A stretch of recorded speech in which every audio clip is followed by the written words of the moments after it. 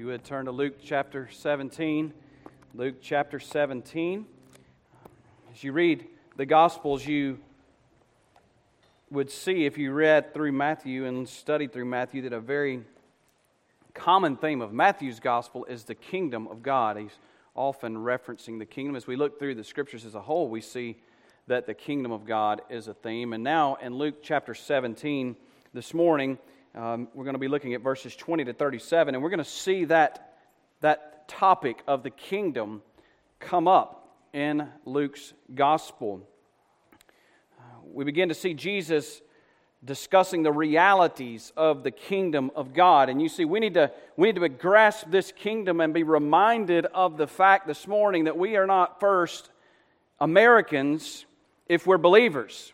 We are pilgrims on this planet, and we're passing through, and we are part of a greater kingdom than a single nation. We're part of a greater kingdom, and it's the kingdom of God. It's not a kingdom that will stand and fall like every nation stands and falls throughout history, but it is a kingdom that will last forever. And our first allegiance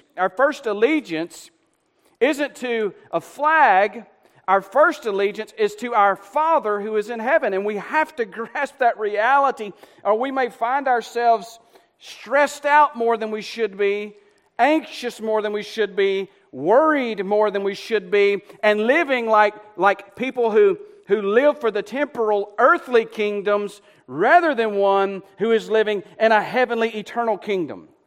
So we need to grasp this reality of the kingdom of God. That's what it is about, friend, if you're a believer here this morning, is that kingdom. And now Jesus is laying out the realities of the kingdom.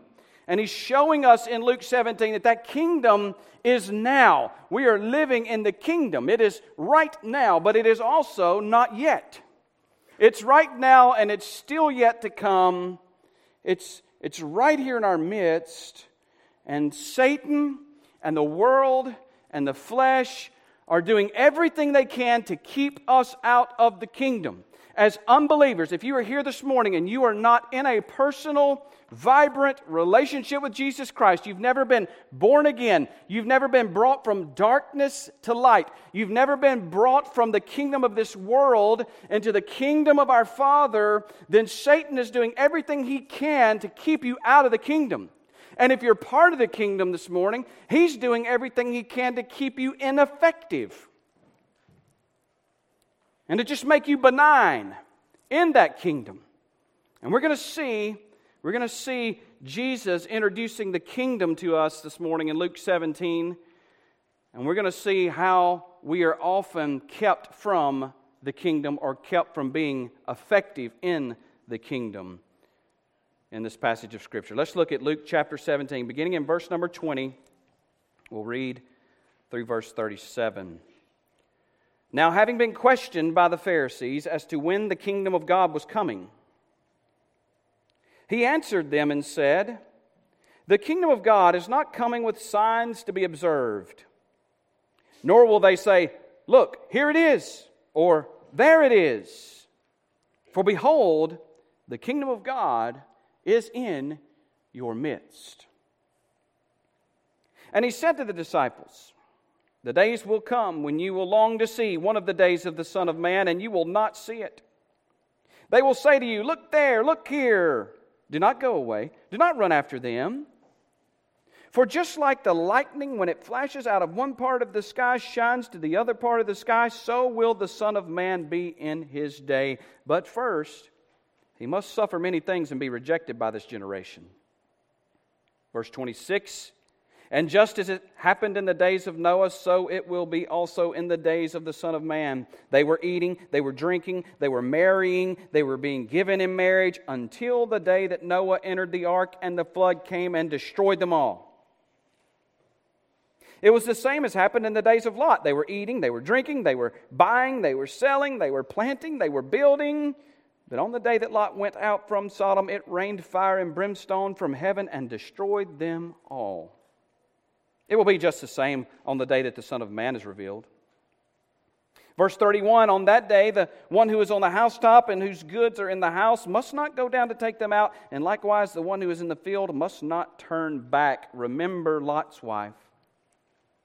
Whoever seeks to keep his life will lose it, and whoever loses his life will preserve it. I tell you, on that night there will be two in one bed. One will be taken, and the other will be left. There will be two women grinding at the same place. One will be taken, and the other will be left. Two men will be in the field. One will be taken, and the other will be left. And answering, they said to him, Where, Lord? And he said to them, Where the body is, there also the vultures will be gathered. What do we learn about this kingdom of God? The first thing we learn is that the kingdom has come. The kingdom has come. It is fulfilled. In verse 20 and 21, having been questioned by the Pharisees as to when the kingdom of God was coming, he answered them and said, The kingdom of God is not coming with signs to be observed, nor will they say, Look, here it is, or there it is, for behold, the kingdom of God is in your midst. The Pharisees, the Jewish leaders, the disciples themselves who were following Jesus around, had this idea that the Messiah, when He came, would come as a great military leader. He would ride in on a white horse. He would raise up an army from among Israel. He would go against the Romans. He would overthrow the Roman Empire. He would set up His throne in the temple, and He would reign, and Israel would be vindicated. The Jewish people would have peace, and they would live happily forever after at the top of the totem pole, so to speak. Even all the way over in Acts 1, after Jesus has been crucified, buried, resurrected, has walked with these disciples for 3 years, in Acts chapter 1, Jesus is giving them the Great Commission, that when you receive power, you'll be my witnesses in Jerusalem, Judea, Samaria, and to the ends of the earth. And the disciples are saying, Is it now that you're going to set up your kingdom? Is it now that you're going to set up your kingdom? They have in their mind this grandiose, earthly, conquering kingdom that Jesus would set up. And Jesus is saying, No. Don't look for something like that. It's already here. It's in your midst.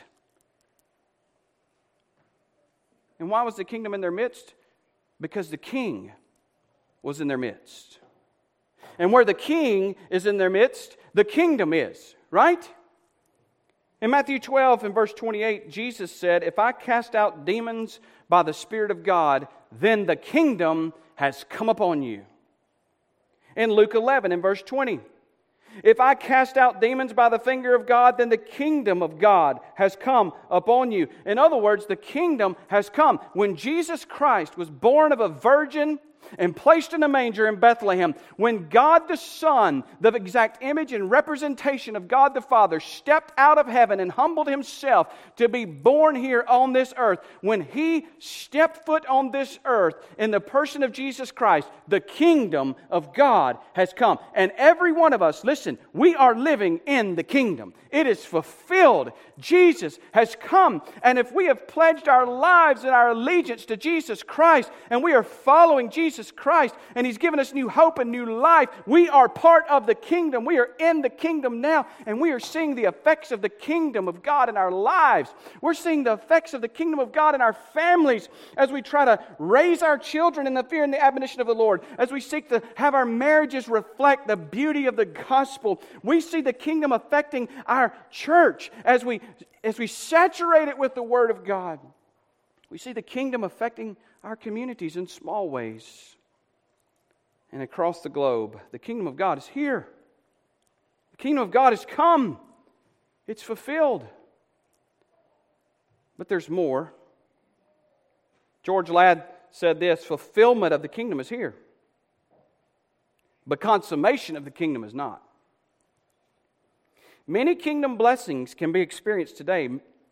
Many are reserved for the consummation and the coming of Jesus. So while the kingdom has come and it is fulfilled, the kingdom is also yet to come. It will be consummated. I mean, it's clear that we aren't living in the final state of the kingdom. There's still wars. And when the Prince of Peace consummates the kingdom, there will be no more wars or rumors of wars. We're living in a time of famine. We're living in a time of pestilence. I haven't noticed any lions lounging around with lambs lately, have you? In fact, creation is groaning. Every time there's a tornado, creation is groaning. Every time there's a tsunami, a hurricane, an earthquake, creation is groaning. Every time we see a loved one die and we have to put their bodies in the ground, creation is groaning. And creation is saying, while the kingdom is here because Christ Jesus rules and reigns, we long and we wait and we groan for the day when the kingdom will be consummated and we'll have peace and we'll be healed and all will be well with the world. Even as individuals, even as individual believers, as we wrestle with sin and as we see the effects of sin on our life and our families and our communities, we groan. Romans 8:23 says, not only this, but also we ourselves, having the first fruits of the Spirit, even we ourselves groan within ourselves, waiting eagerly for our adoption as sons, the redemption of our body. Every time you get that ache and pain, that's your body groaning for the resurrection. And some of you are going, man, my body groans a lot for the resurrection. Just think of it that way. Your body is groaning and longing for the day when the perishable shall put on the imperishable, and this earthly shall put on the eternal. The kingdom now is limited in its scope and effects. The power of the kingdom gathers many into its net. Now let me just give you an example of the power of the kingdom. Look around this room. The power of the kingdom has filled this room this morning. I know some of you thought it was the good looks of your pastor, but it's really the power of the kingdom. Now, do you think for a solid second that every person in this room is part of the kingdom? Do you really think every single person in this room right now is part of the kingdom of God? They've been born again. They've been redeemed. They've been forgiven of all of their sin. They've been made a new creation. They're walking with Jesus. They're following Jesus. Do you really believe everybody in this room is part of the kingdom? Absolutely not. But the reason they're here is the power of the kingdom has gathered everybody in this net this morning so that now you're trapped to hear the gospel. And some of you aren't part of the kingdom, but you're in the net. That's how we see the kingdom in our midst working. It brings people into this net who aren't yet part of the kingdom to hear the gospel message. But when the kingdom is consummated, this is when Jesus takes the net and He sorts the good fish from the bad fish, and it's done. Then everybody in the kingdom is part of the kingdom. Does that make sense? In Matthew 13, we read about that. It says, again, the kingdom of heaven is like a dragnet cast into the sea and gathering fish of every kind. And when it was filled, they drew it up on the beach, and they sat down and gathered the good fish into containers, but the bad they threw away. So it will be at the end of the age. The angels will come forth, take out the wicked from among the righteous, and will throw them into the furnace of fire. In that place there will be weeping and gnashing of teeth. The kingdom is fulfilled. We are part of the kingdom. We can preach the kingdom, and the power of the kingdom fills this room this morning, and you hear the gospel message. Some people are fish in the kingdom. Some are not. But when the kingdom is consummated, the sheep will be separated from the goats. The good fish will be separated from the bad. And there will be no questioning who's part of the kingdom and who is not. The kingdom has come. It's fulfilled. The kingdom is yet to come. It will be consummated. But the third thing we see about the kingdom is that the kingdom, listen carefully, the kingdom is within reach of every person in this room. The kingdom is within your reach. Jesus says in the latter part of verse 21, behold, that means look, open your eyes, open your spiritual ears and look and listen. The kingdom of God is in your midst. Literally translated, it could say the kingdom of God is within your reach. It's within your reach. So for every one of us in this room, the kingdom of God is within your reach right now. But there are forces at work to keep you either out of the kingdom altogether or ineffective in the kingdom. That's Satan's goal. His number one goal is to keep you out of the kingdom. But if you cross over into the kingdom, He doesn't leave you alone. He wants to make you ineffective in the kingdom. And the forces of darkness, whether it's the world, the flesh, the devil, and all of his schemes, there are three primary tactics that he uses to keep the kingdom of God out of our reach. It's within our reach, but every time we think about reaching for it, he eludes us. There's a way that he does that. There's three primary ways that he does that. And I want you to see them this morning because they are extremely, extremely true. You ready? Number one, tactic one. We see it in verses 22 to 25, and it's deception. Deception. Verse 22, he said to the disciples, the days will come when you will long to see one of the days of the Son of Man, and you will not see it. The days are going to come when you long to see water turn to wine. Not going to happen. There's days you're going to long to see a paralytic loved one stand up and walk. Probably not going to see it. It's going to be days when you long to see the blind given their sight. You're going to long for the days of the Son of Man when He walked this earth. And you will not see it. And then what do? We want to see it so bad. We long for the miracles of Jesus so bad. We long for the days of Jesus so bad. What do? We start saying, look there. There's a show. Look here. This guy claims to be powerful. And Jesus says, do not go away. Do not run after them. For just like the lightning, when it flashes out of one part of the sky, shines to the other part of the sky, so will the Son of Man be in His day. You won't miss it. You don't have to have somebody say, run over here, run over there, look here, look there. There's a miracle. When Jesus shows up, you won't miss it. But first, He must suffer many things and be rejected by this generation. So one way that we miss the kingdom altogether is by being deceived. And it's interesting that Satan could use our desire and our longing to see Jesus do something amazing.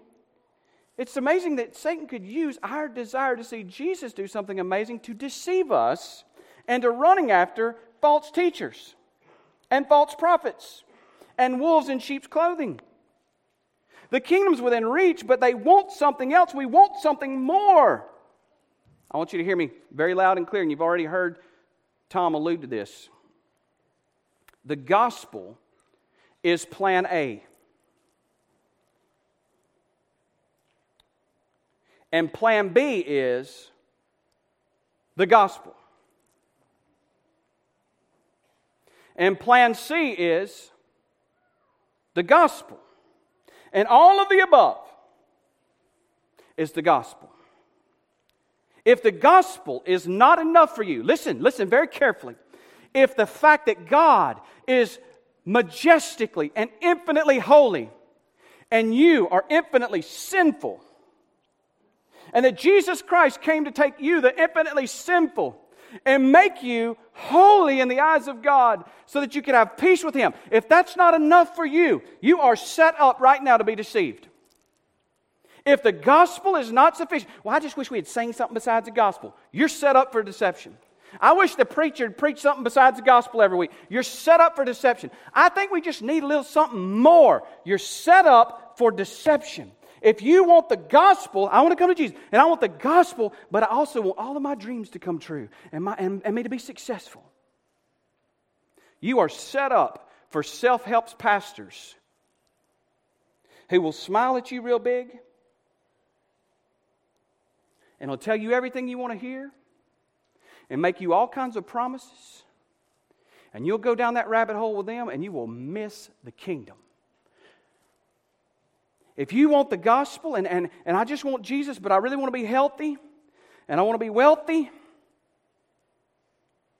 then you are set up to follow those charlatans on TBN who beg you for your money and then spend it on their private jet in their second or third mansion. You're set up for the health, wealth, and prosperity guys and to run down that rabbit hole to deception. If you want the gospel and I just need the gospel and a sign, I just need the gospel and a miracle, then I'll believe. You're set up for any manipulative charlatan out there who will pitch a tent and have a healing service. Gospel plus anything is a setup for deceptions. There's a saying that what you win them with, you will keep them with. And if you win them with gospel plus success, or gospel plus healing, or gospel plus wealth, or gospel plus miracles, or gospel plus fun and games, or gospel plus entertainment, or gospel plus smoke and lights, then you have to keep increasing the healing, the health, the wealth, the miracles, the smoke, the lights, the fun, the games, the entertainment in order to keep them. But if you win them with the gospel, you know what you have to preach every week? You know what you have to sing every week? You know what you have to live every week? The gospel. If you need gospel plus anything, you are set up for deceptions, and you need to understand that. Jesus in Matthew chapter 24, verses 23 to 25 says, if anyone says to you, behold, here's the Christ, or there he is, do not believe him. For false Christs and false prophets will arise, and they will show great signs and wonders, so as to mislead, if possible, even the elect, even those who are in the kingdom. Behold, I've told you in advance. In other words, it's on you. I told you so. Don't be deceived because you want a sign or something more than what has already been given. In Luke chapter 11, verses 29 and 30, it says, as the crowds were increasing, he began to say, this generation is a wicked generation. Why? It seeks for a sign, and yet no sign will be given to it but the sign of who? Jonah. And what's the sign of Jonah? For just as Jonah became a sign to the Ninevites, so will the Son of Man of this generation. What happened to Jonah? He was swallowed by a whale, and he stayed in the belly of that whale. And then he was upchucked on the bank. And what Jesus is saying is, I'll be crucified and I'll be buried away, not in the belly of a whale, but in the belly of a tomb. And God the Father will bring me out just like He brought Jonah out of that whale. Resurrected. That's a sign. You want the sign? Do you want a sign? Get on a plane, fly to Jerusalem, go look in the tomb,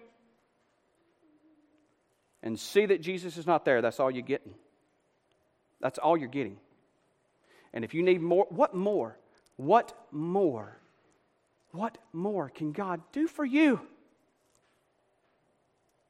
What more can God do for you than He's already done?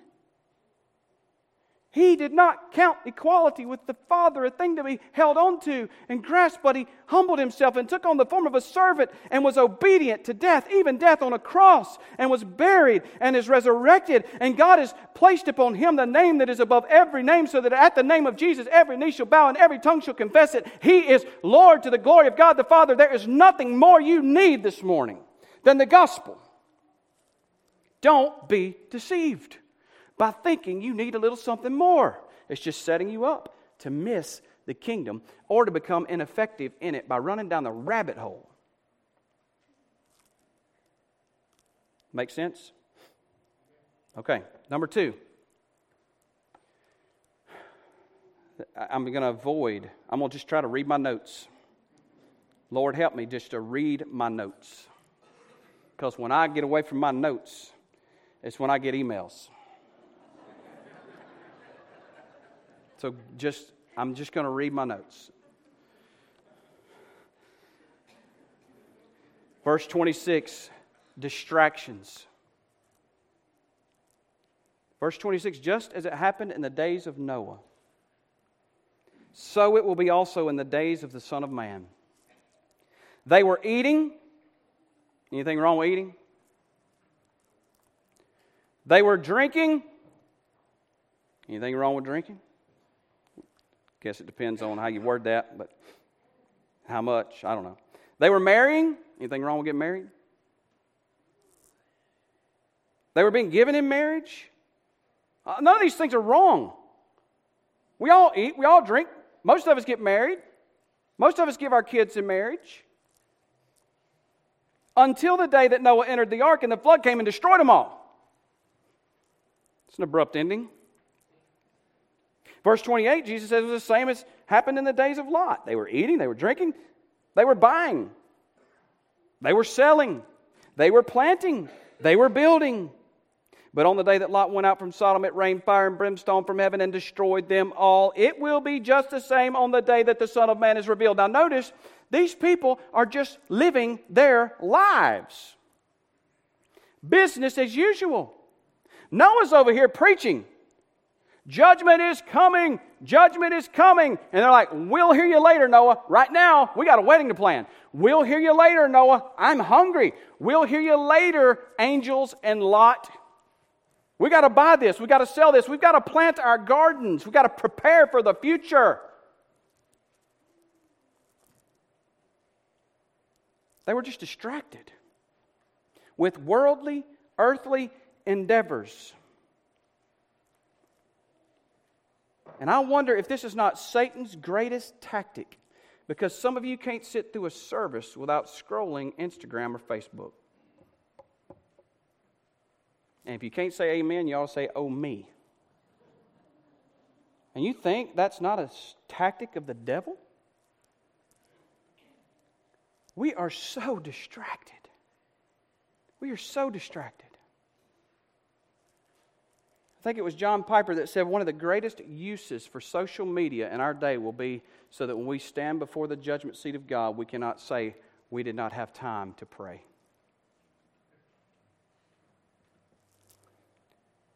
56, these are statistics that I didn't come up with, but are due to research. You're not going to believe them, but I bet you $1 to a dime if we tracked you 24/7, a lot of you would find out they're truer than what we even see here. 56% of teens, 13 to 17 years old, play video games 2.5 hours every day. 66% of children, 8 to 12, play video games 2 hours a day. Do you know that there's an epidemic of guys who just sit in front of video games all the time? I mean, if we have to fight another war, unless we just do a thumb war, we're in trouble.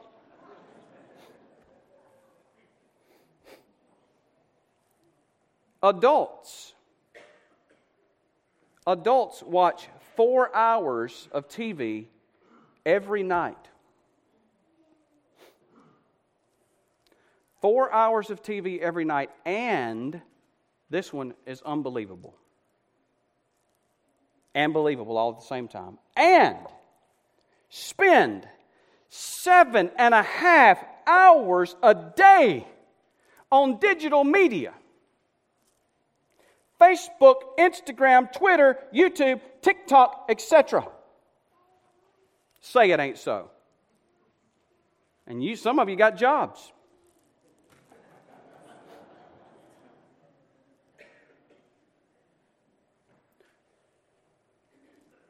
We have so much of an overwhelming amount of information. Listen, if I want to decide that masks are the safest thing for society, I can find you 10 resources on Google that show that masks are the safest thing for society. If I want to prove that masks are the most unsafe thing for anybody on earth, I can find you 10 resources on Google that will show you that. If I want to find anything, I can find that the earth is flat on Google, and tons of resources. We have a glut of information and no brain cells left to process it because all of our RAM is full of information. It's just one thing after another. We get fed. One news bite after another news bite, article after article, opinion after opinion, blog after blog, theological viewpoint after theological viewpoint, and we don't have the memory space to deal with it. So we just have a bunch of information. Distracted. The devil knows that nobody slips up. How many of you ever slipped up? Well, besides with your tongue. We slip down, don't we? No one's going to slip and slide into holiness. You can hang that one up. If you came here because you want me to shake some Holy Ghost fairy dust on you and fix you this morning and just put you into holiness, that's impossible. You don't slide and slip into holiness. You don't get a one-time fix into holiness. No, you strive for holiness. And we will not strive as long as we're distracted with what the world says are better things. How many of you know that distractions are keeping folks out of the kingdom? I went into a guy's house and I asked him, and his answer floored me. Never gotten this one before. I said, do you ever wonder what would happen to you if you were to die right now? And he turned away from the TV and said, no, I don't guess I have. I said, wait a minute, you do realize you could die today, right? And he could. Pretty sure he was a heavy drug user, so he could have OD'd that evening. I said, you do realize you could die today? And he said, well, I don't reckon I've ever given it that much thought. And it hit me that we are so mesmerized with screens and with other things that we don't even think about the reality that right now we could be standing in the presence of Almighty God. Deceptions, distractions, and the third one, desires. Our desires. Look in verses 31 to 33. On that day, the one who is on the housetop and whose goods are in the house must not go down to take them out. And likewise, the one who is in the field must not turn back. Remember Lot's wife. Whoever seeks to keep his life will lose it, but whoever loses his life will preserve it. And here's what Jesus is saying. Some are going to miss the kingdom because they want to run back inside and grab that thing that's precious to them. Some of them are going to miss the kingdom because they want to hold on to this life and their comfort and their pleasure. Matthew 24:17-18, whoever's on the housetop must not go down to get the things out that are in the house. Whoever's in the field must not turn back to get his cloak. Where are your desires? Where are your desires? Your desires, your misplaced desires can keep you out of the kingdom. I want popularity. I want prosperity. I want possessions. I want to be somebody. I want power. I want prestige. I want to be known. I want to be famous. I want. And you misplace those desires and you miss the kingdom. Where are your desires? Colossians 3 tells us if you have been raised up with Christ, keep seeking the things above. Seek the things above, where Christ is, seated at the right hand of God. Set your mind on things above, not on the things that are on earth. For you have died, and your life is hidden with Christ in God. When Christ, who is our life, is revealed, then you also will be revealed with Him in glory. Matthew 6:33, seek first His kingdom and His righteousness, and all these things will be added to you. We see the warning in verses 34 to 37. I tell you, on that night, when the kingdom is consummated, there will be two in one bed. One will be taken, and the other will be left. There will be two women grinding at the same place. One will be taken, and the other will be left. Two men will be in the field. One will be taken, and the other left. And answering, they said to him, where, Lord?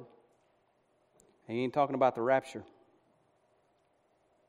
He's not talking about the rapture. He's talking about to judgment. He said to them, where the body is, there also the vultures will be gathered. Remember back in Matthew, that parable of the net, it gets cast out, and at the end of the age, what happens? The angels pick out the bad fish and take them to judgment. There's coming a day when the kingdom of God will be consummated, and Christ will come to judge, and He will pluck out those who are not part of the kingdom and send them to everlasting judgment. And some of you may experience that judgment because you have been deceived, distracted, or you have misplaced your desires. God help us. Let me just give you some quick things in conclusion. Number one, some advice on avoiding deception. This is not anything novel. But you really need to pay attention to this if you want to avoid deception. The Bible calls the church the pillar, like that pillar holding up that wall there, and the buttress or the fortress of the truth. Okay? So the church is the pillar and the support of the truth. It's the job of the church. So be very selective in where you go to church. If you go into church, if you're visiting here this morning, and you go into a church and you visit it, and you do not hear the gospel message, and Jesus Christ is not exalted above everything else, please leave. And especially if they're not using the Bible beyond a getting off point. Read a little scripture and then get off and tell everything I wanted to tell anyway. If the Bible's not the ground and the truth, run. Be selective.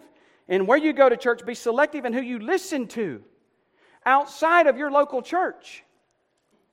We have seen so many superstar preachers fall into false teaching or into disgrace that affects so many and shakes the faith of so many. We all get on a tangent to follow this guy who dresses sharp and looks sharp and's got some cool illustrations on stage, and the next thing you know, he's leading you down the rabbit hole. And he's not teaching truth, and you believe it because it just seems good. Or you put all of your eggs in this guy's basket, and he crashes and burns morally. And it causes you to lose faith in Christ, who is perfect. You see the danger? There's been a little joke, even though I don't laugh when I say it because it's not really a joke. But I'm to the point where I don't trust any preacher that wears cufflinks or that's cool. Those are my two criteria. Why would you wear cufflinks? You want to show off? And why would you want to be cool? If you're cool or wear cufflinks, I'm just going to turn you off and move on to the next guy.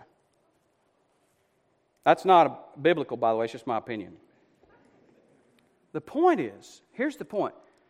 As low-key as it is, and even though your pastor's not signing books at conferences, be faithful to your local church, the pillar and support of the truth.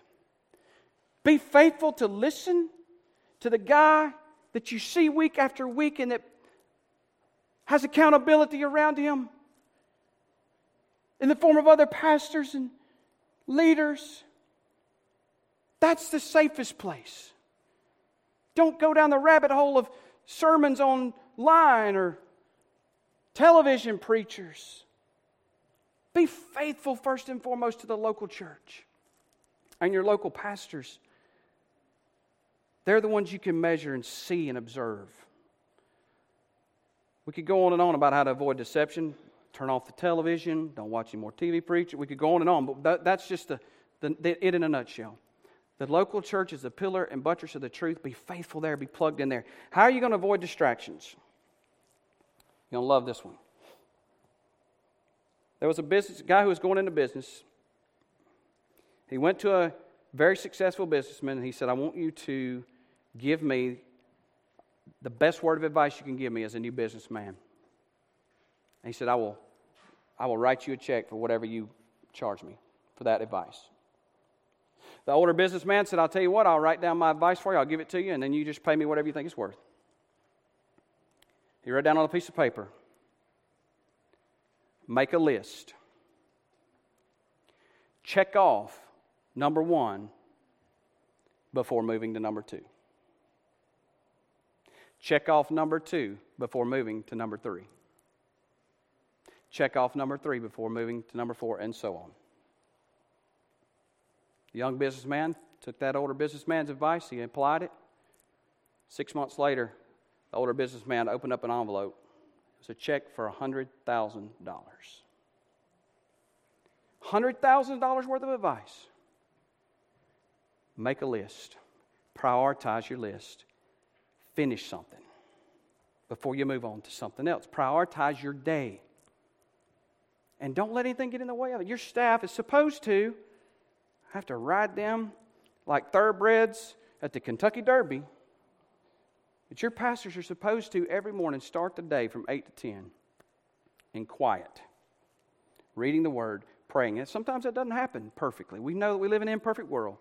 But that's the goal. That's the standard. Prioritize your day with what's important and get those things done. Turn off your phone or put it away. Did you know, let me just give you a newsflash. Did you know that you don't have to respond to a text message immediately? I know we live in a time, there was a day when somebody was dying and they would send word on horseback to the neighboring community, to the pastor over there who's doing a circuit ride, and it would take him a few days and he would show up, and he would pray with the person who may have already passed away and do the funeral. Then we moved to the day where you pick up the phone, it's hooked to the wall, and you call and you expect an answer or a call back. Now we get text, and if you don't respond in like 20 seconds, somebody's calling 911. You don't have to respond. Put the phone over here, plug it in. At lunch, you can pick it up, and you can respond to every text message in 10 minutes and put it down. And pick it up when you're ready to go home from work and answer every text message in 10 minutes. Instead of, let me reword that. How's that going to read? How do you think that's going to... Because some people, they can't give you the last word, so it's going to constantly buzz. Delete social media off your phones. Now, some of you are going, well, that's impossible. Now, let's just stop. Some of you think, no way, that's impossible. Stop and think. You just said, I cannot live without being able to open up my phone and scroll through people I don't know's pictures of lunch. And you laugh, but you know it's true. Let me rephrase that. I can't live without opening up my phone and scrolling through people I don't know, and most of whom don't care what I think about their lunch, pictures of their lunch. You can't live without that. You can't. You know why? Because it gives you a dopamine hit just like crack cocaine. And you are addicted. That's why you see that constantly. I just need a little dopamine hit. Just give me a little shot. And let me look. And some of you are going to miss the kingdom because of it. Or you're going to be very ineffective in the kingdom. And we won't even talk about what some of you post. Are you going to avoid misplaced desires? I'm almost done. Here's some advice. Meditate on Jesus Christ. Discipline yourself to know Jesus, to experience Jesus. And when you know Jesus and experience Jesus, the things of this world won't hold a candle to Christ. Psalm 16:11, you will make known to me the path of life. In your presence is fullness of joy. In your right hand are pleasures forevermore. Think about the most enjoyable thing you can think of right now. Jesus is better than that. And if your Jesus is not better than that, you haven't met the right Jesus. You haven't experienced the right Jesus. And Jesus is fullness of joy. Psalm 42, 1 and 2, the psalmist says, as the deer pants for the water brook, so my soul pants for you, O God. My soul thirsts for you, the living God. When shall I come and appear before God? We need to see that Christ is better. No. Christ isn't better. Christ is best. Meditate on Jesus. Satan is trying to keep you from the kingdom. Satan is trying to keep you ineffective in the kingdom. And he's going to deceive you. He's going to distract you. And he's going to cause you to misplace your desires. And in order to do that, now you know it. You understand it. It's clear as a bell in Scripture. The question is, what are you going to do about it? What are you going to do about it? Are you going to hone in your eyes on the Scriptures and faithfulness to your local church? Are you going to turn away from the distractions? Are you going to turn your eyes upon Jesus and look full in His wonderful face? Because when you do, the things of this earth will grow strangely dim in the light of His glory and grace. Put away the deception from your mind right now. Whatever you've heard from cool pastor, cufflinks pastor, or anything in between, just put it away. Set aside your distractions, whatever you think you need for lunch or whatever you're going to post on Instagram in a minute, just put it away. Cast your eyes upon Jesus. Maybe for the first time. Jesus Christ, the one who knew no sin, literally became sin on that cross so that you and I could be made the righteousness of God. Do you hear that? Just cast your eyes on that. The perfect Son of God, the perfect Lamb of God, sinless, spotless, perfect, holy, righteous, in every way, infinitely glorious, became the most hideous thing in the eyes of God. He became sin. And God the Father judged our sin in Jesus on the cross until our sin debt, your sin debt, was paid in full.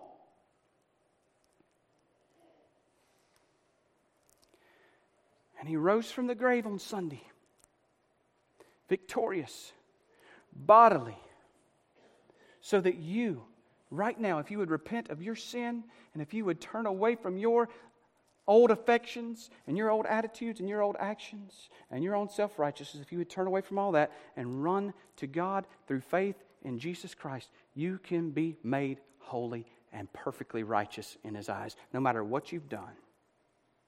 No matter what you've done, you can be made right with God this morning. You can be made holy this morning. Satan wants to keep you from that more than anything on this planet. So I want to ask you to turn your back on him and all of his tactics. Turn away from your sin. Put your trust in Christ. Call upon His name right now. And plead with Him to give you new life and salvation. And you do it until He gives you assurance that you're His child. You won't regret it. Step into the kingdom. It's fulfilled. And it's coming. It's within your reach. Would you just take Christ's hand? Let's bow. Father God, I thank You for Your gospel message. I thank You for the hope that we have that we can step into Your kingdom, even right now. And Lord, You may be speaking to someone right now. You may be drawing someone right now to see their sinfulness, to see their hopelessness, to see their helplessness, to see how they've been distracted and they've been deceived and they've been so consumed with the things of this world that they can't see You. God, I pray that You would grant them repentance even now, that You would grant them faith even now, that You would grant them the courage to call upon Your name, and that You would save, save, save.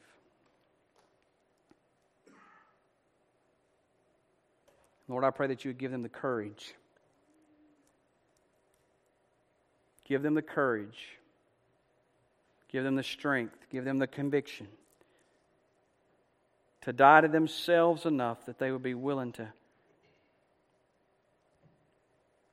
tell someone that they've turned to You today. We'll give You the glory for it. In Jesus' name.